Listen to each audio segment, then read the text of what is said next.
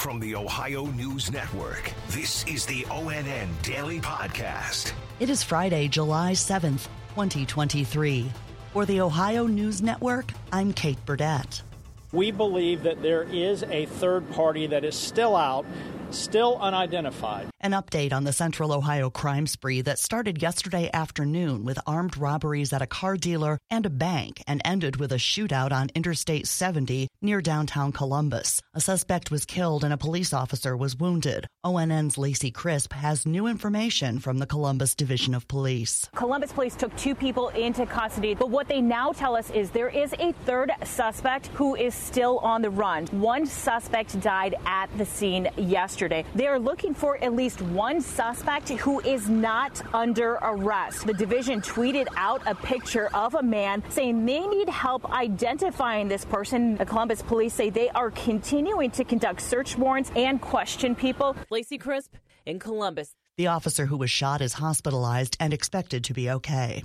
A man is dead after a shooting at a house on East 4th Street in Chillicothe Wednesday afternoon. ONN's Tara Jabor reports. The police department said the victim, 30-year-old Joseph Pollock, was at the house right before he was shot. Police are interviewing people, and there is a person of interest who police had an encounter with on Wednesday. But according to neighbors, East 4th Street isn't normally where a shooting happens. Police say they will get to the bottom of who committed the crime. They have a team of investigators who are willing to work as many hours and days as it takes to solve it. Reporting in Chillicothe, Tara Jabor. Traffic fatalities were down this year in Ohio for the 4th of July holiday. ONN's Russ Mitchell in Cleveland has the story. 11 died in 9 different vehicle crashes in Ohio during the 4th of July this year.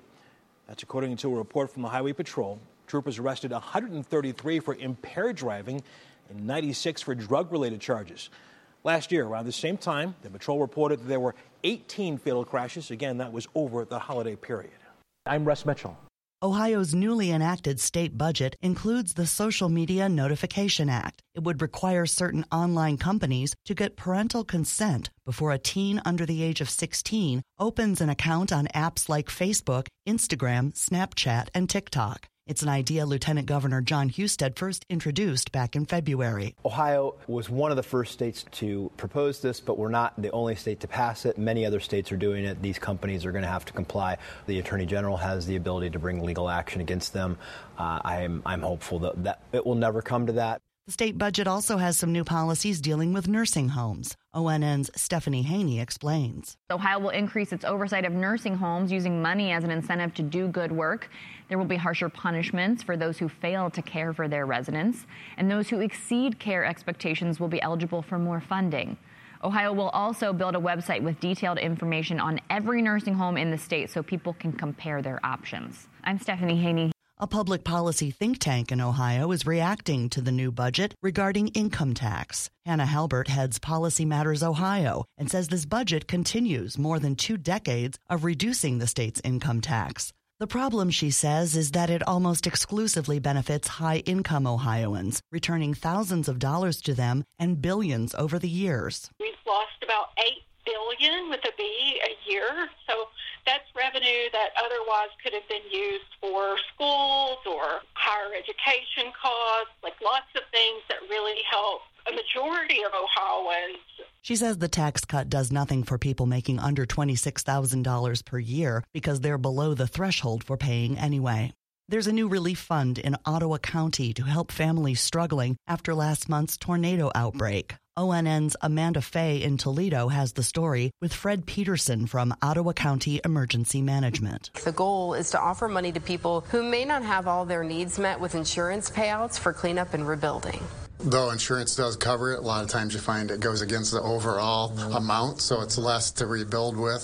Large deductibles on multiple pieces of equipment or barns or houses. Now, you can donate at any Genoa Bank location. Organizers say this new fund will remain open until everyone in Ottawa County impacted by that tornado receives assistance. I'm Amanda Fay. A Sandusky-based fish company and 4 other people have been ordered to pay a combined $37,000 in fines after pleading guilty to stealing fish that were meant to be donated to a local charity. Here's ONN's Dave James. According to the Ohio Department of Natural Resources, a 2-year investigation found that 112 walleyes and other fish to be given to the Victory Temple Soup Kitchen in Sandusky were stolen by the Lake Fish Company and 3 men and a woman from the region ranging in age from 55 to 69. They pleaded guilty to various charges and some face possible jail time when sentenced. Lake Fish Company's wholesale fish license will also be suspended for 30 days. Dave James, ONN News.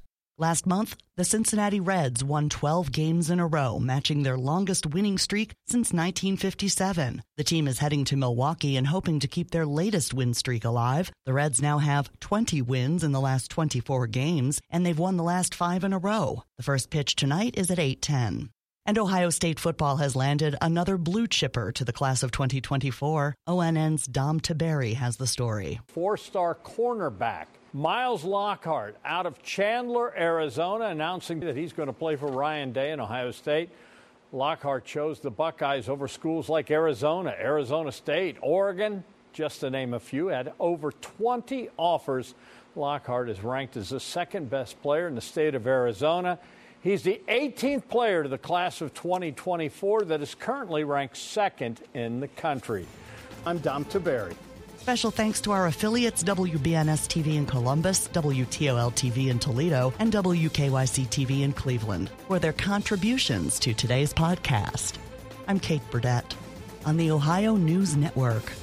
This has been the ONN Daily Podcast, a production of Radio Ohio Incorporated on the Ohio News Network.